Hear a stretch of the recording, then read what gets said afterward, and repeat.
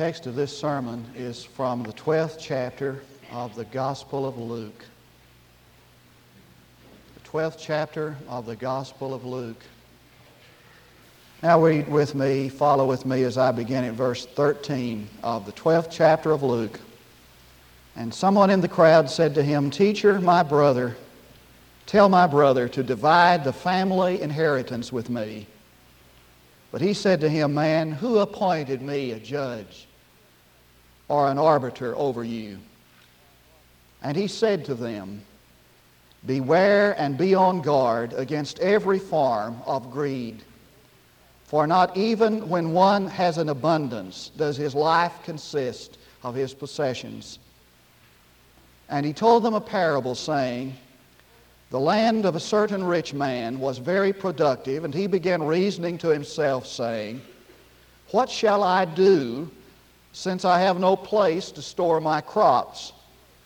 And he said, 'This is what I will do.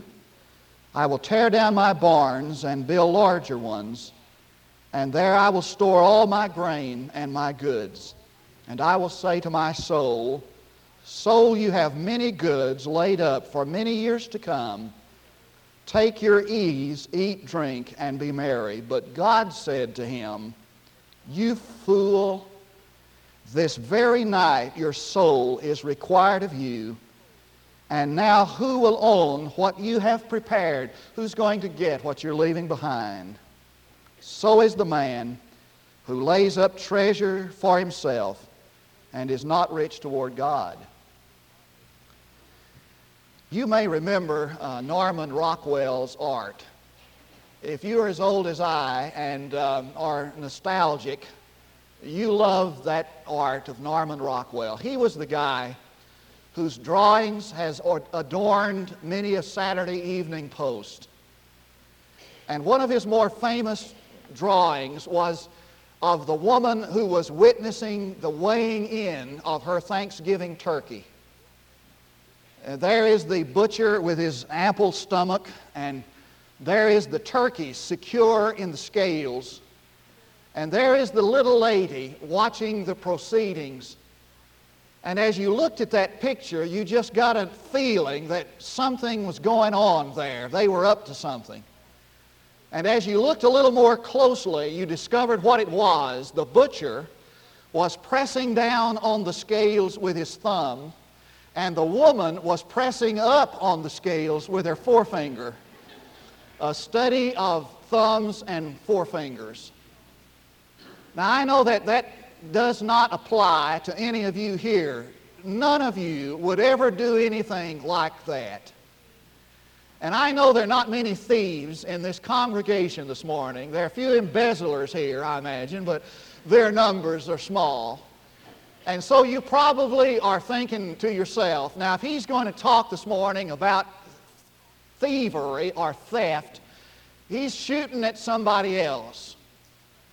But if you look at that picture a little more closely, it isn't hard to imagine that that man could be the leading citizen of the community. And it's not hard to imagine that that woman could be president of the Women's Auxiliary. And yet they thought nothing of the loss of integrity in order to get a few more pennies in one case and save a few more pennies in another case. I'm reminded of the woman who said to her husband one night, "Honey, I just discovered that the maid has taken 2 of our best towels." And he laid down his paper and snorted, "What's this world coming to?" "Well, some people are like that." "Which 2 did she get?" "You know those 2 we got out of that hotel in New York?" And how about the woman who sat down on the bus with her friend and remembered that she'd not given the dime to the driver? Somehow she'd gotten past. And so she said to her friend, "I've got to go back and give the dime. I failed to do that." She said, "Don't worry about it. They're not going to miss a dime. They'll never even miss it." Oh, she said, I've always believed that honesty is the best policy. I've got to go back. And so she laboriously made her way back up the bus aisle, gave the man her dime, came back aglow and said, see, I told you honesty is the best policy. I gave him a quarter and he gave me change for 50 cents. There are a lot of subtle ways to break the 8th commandment. Thou shalt not steal, aren't there? But I'm not so much concerned this morning about your theft of things. I am greatly concerned this morning about things robbing you. Our parable, our story this morning is the story of a great theft. But the man in this text was not the thief. He came by his possessions honestly. Rather than being the thief of the text, this man was the victim of the theft. And I want you to study the parable with me this morning because it is the tragic story of a man being robbed by things. Don't let things rob you of your concern for others. Things have a way of doing that, don't they? Things have a way of pressing out of our lives the people in our lives. It's amazing, this paradoxical question that is asked in our text. When it came to the end of this man's life, the question was asked, now who's going to get what you're leaving behind? For the things of this man's life had become so important that they crowded to the circumference the people in his life. Don't let things rob you of your concern for others. The Bible constantly warns against that. Amos talked about the day when men lived in their summer houses and their winter houses, and they lay on beds of ivory and drank wine out of abundant bowls. And they were so wealthy that they hired entertainers to please them. And they, at the same time, were eating the best lambs of the flock and eating the best stock of the herd. And they were sending out their slaves to rob the poor and add to their accumulations. Those who had much, rather than using what they had for the betterment of those who had not, robbed those who had not and added to their accumulations. And Isaiah picked up on the theme. And he warned against adding houses to houses and land to land and building up huge monopolies so that man would not have the right to own personal property. And there are multitudes of scriptures that protect the poor. Every 7th year, all debts were canceled in the Old Testament age. And slaves of 6 years were set free. And every 50th year, the land was returned to its original owner. And if you owed me money and you were made poor because of that, I couldn't charge you interest. And if you gave me your cloak in pledge of a debt, I had to give it back before sundown. And God said, if you oppress or vex the stranger, I will hear their cries if you offend the fatherless and the widow. Now I know that our culture and our society is a great deal different than then. And I know that the economic laws back then were very elementary and fundamental, but the principle still remains. People are more important than things. Now, I believe in the personal right of everybody to own property. And I believe in a system that emphasizes work and personal initiative. Now, capitalism is not the best, is not perfect, but it is the best thing we have available. I believe that everybody has the right to own personal property, and I believe in the initiative of hard work, but I believe also that it is fundamentally Christian to help the poor. And I believe that it is fundamentally Christian for the haves to meet the needs of the have-nots. What did the New Testament say about it? John said, if you see and you have the necessities and the bare essentials of daily life, and you see your brother destitute and in need, and you are not moved to help him, how can you say that the love of God is in you? There was an experience in the life of Jesus that has moved me from my childhood. It was the healing of the demoniac in Gadara. You know the story. He came there, found this man, wild man, dwelling in the caves. And in order for that man to see the process of his healing, Jesus cast out his demons into a herd of swine, and they went over the cliff into the lake. And the owners of the swine came out, and they saw this wild man sitting peacefully talking to Jesus, and they saw their swine floating in the lake. They weren't too pleased with all that floating pork. Now, they didn't mind the miracle, but they said, in essence, people are important to you, things are important to us. And they made two decisions that day. You know the story. They decided, first of all, that things are more important than people. And they decided that since Jesus might be a threat to their things, that they would ask him to leave. Now, scholars will debate forever what went on that hill in Gadara, but one thing we are absolutely certain of, that when a society puts its premium on things, it'll always make crazy people. Now, you may be saying, I don't have any problem with this. Don't you really? How much time did you spend this week watching television as compared to spending it with people?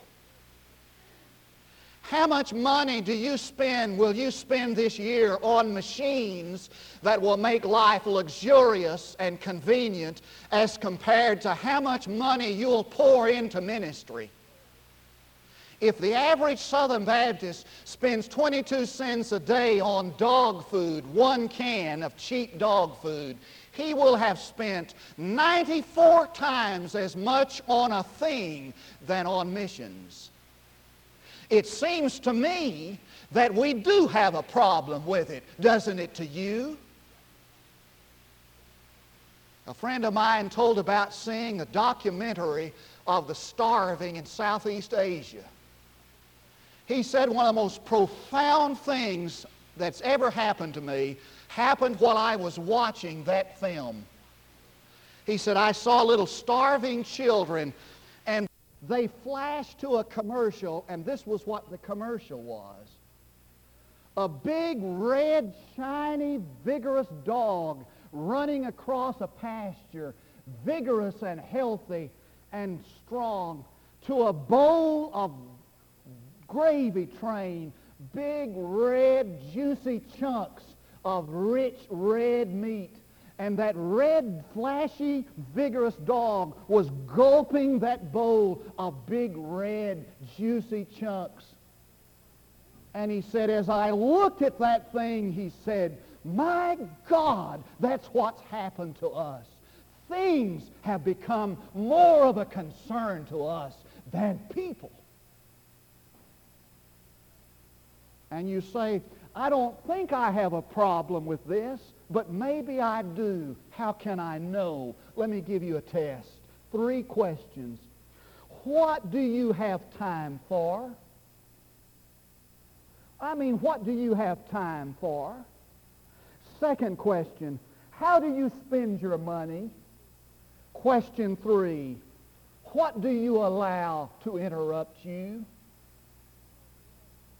Don't let things rob you of your concern for others. Don't let things rob you of personhood. Somebody said that a man becomes like the God he worships. You know the mental image I get every time I read this familiar parable? I get the mental image of a squirrel hurrying and scurrying while he hoards up nuts for the winter. As a matter of fact, it is intriguing that the word that's used here for fool comes from a root word that means beast. So that things had robbed him of personhood. He ceased being a person and became a thing. And the pronoun is changed from personal masculine to neuter. Now, I think it's important that we point out right at this stage of the sermon that Jesus does not condemn possessions. His friends were not paupers. His shining hero was the Good Samaritan who had enough possessions that he could put a man up in a motel or hotel indefinitely and enough credit to back it up. And the homes where he stayed of Mary and Martha were certainly not slums.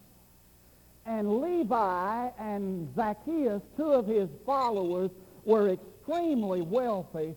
And the Roman officials that he said had more faith than anybody he'd ever seen in Israel had authority, possessions, and wealth. Jesus did not condemn things. But he does warn us to handle them carefully, or they will decay in our hands and rob us of personhood. It seems that the richer this man became materially, the poorer he became intellectually and spiritually. He may have been married, but he probably had a problem loving his wife. He may have had children, but most likely he didn't have time for them. He may have had the greatest books on the shelves, but never read them. And he may have had access to the world's greatest music, but didn't listen.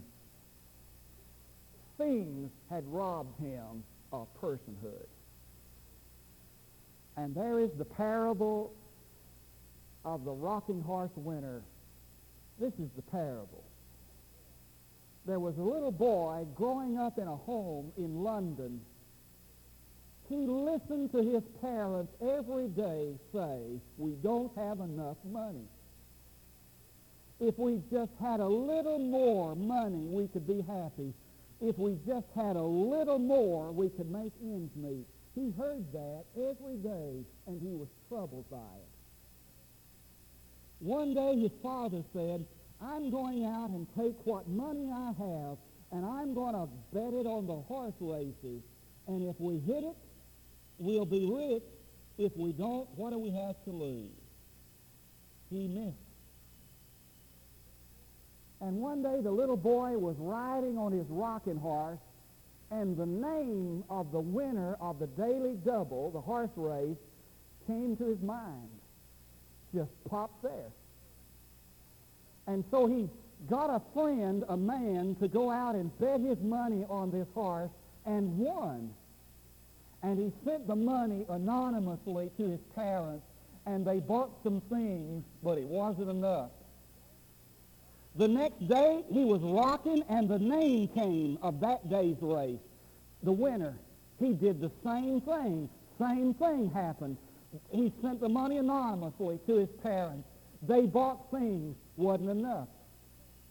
And every day, that same thing was reproduced. But in order to get the name, every day he had to rock just a little bit faster. Just a little bit faster. Today he had to rock a little faster to get the name. Tomorrow he had to rock a little bit faster to get the name. And finally one day he had to work at it so hard it killed him.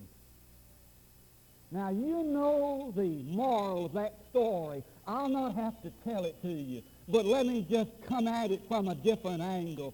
We work so hard and we ride so fast that it has killed some of us intellectually, emotionally, and spiritually. We've been robbed of personhood by things.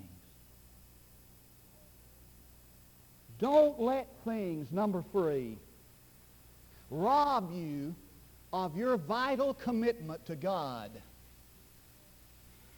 Did you notice how this thing began to turn?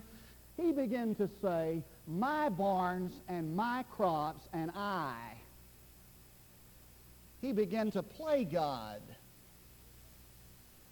He began to express, or it seems that he thought that he was responsible for the rising and the setting of the sun, that he was responsible for the fertility of the soil, that he controlled the days, the sun and the days, that he regulated the natural processes that bring dew and rain. Unconsciously he sensed that he was the creator and not the creature. Things have a subtle way of robbing us of our commitment to God, don't they? Like the man who came to his pastor and said, I want you to pray with me about my commitment to tithe. I want to make a pledge to tithe. They got on their knees, they did. When they made that pledge, that man was making $1 a day. God blessed him. May or may not been because he tithed, but he blessed him. He soon was making $10 a day. He was soon making $100 a day. And he was soon making $1,000 a day. And when he reached that pinnacle economically, could no longer afford to tithe, he had his money in circulation, he came to his pastor and said, I can no longer follow through on that commitment. Can we pray and get released from the pledge? The pastor said, I don't think that would be possible, but this is what we'll do. We'll get down and ask God to shrink your income to a point where you can tithe again. Things have a way of robbing us of our commitment to God. Would you listen carefully? Why would we need to depend on God with what we have? Why would a man come of age who can stretch back the horizons of space, why would he need God? We can be born without him. We can live without him. We can be educated without him. We can work without him. We can solve our problems, emotional and otherwise, without him. We can die without him. Who needs him? For with the advancement of the secular age, we can create what we want with our own hands. And so we've come with a strange parody of the 23rd Psalm. Science is my shepherd. I shall not want. He makes me to lie down on foam rubber mattresses. He leads me beside the 6-lane highways. He rejuvenateth my thyroid glands. Yea, though I walk through the valley of the shadow of the Iron Curtain, I will fear no communist, for thou art with me. Thy radar screen and thy nuclear bomb, they comfort me. Thou preparest a banquet in the presence of the world's billion hungry people. Thou anointest my head with home permanence. My beer glass foameth over. Surely prosperity and pleasure shall follow me all the days of my life, and I will dwell in Shangri-La forever. Who needs God? And I want you to know, as you already know it, that because of that attitude, things have robbed us of our dependence and our commitment to him, and we're reaping the consequences of it today. For our material and scientific power has outrun our spiritual power. And we have guided missiles and misguided men. And our lives have been buried in the avalanche of our livelihood.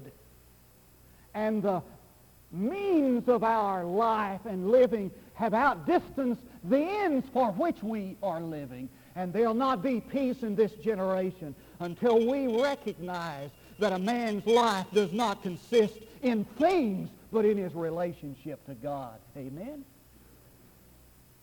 Finally, don't let things rob you of your hope of heaven. Now, the tragedy of this story was not that this man died in the peak of his production. Now, that's what a lot of times we'll say. Here's a man at the pinnacle of his life, just producing in every way, and he dies. What a tragedy. The tragedy is not that this man died in the pinnacle, in the zenith of his productivity. Jesus did that. The man who had got the most out of life got little of it. That's not the tragedy. The tragedy is that this man died in the zenith of his production without him having anywhere to go. The tragedy is that this man died having allowed things to rob him of heaven. That's the real tragedy. The real tragedy is this morning that a man will sell his soul for the abundance of things. That's the real tragedy. The story that I'm through. A king was sad, and so he sent all over the world to find the court jester, the funniest man, the biggest fool. He had them in his presence performing with their jests and their jokes, and he found the world's biggest fool. He crowned him, put a scepter in his hand, and said, "Wherever you go in this world, you will be known as the world's biggest fool." The king was dying. He wanted someone to make him happy. It had been years since he'd crowned the greatest fool. He didn't even know where he was any longer. So he sent out runners to find him. They found him, brought him in to the chamber where he was on his deathbed, looked at the jester and said, "The biggest fool in all the world, you've come back. Now make me happy, for I am dying." The jester said, "Why are you so sad? Every man dies."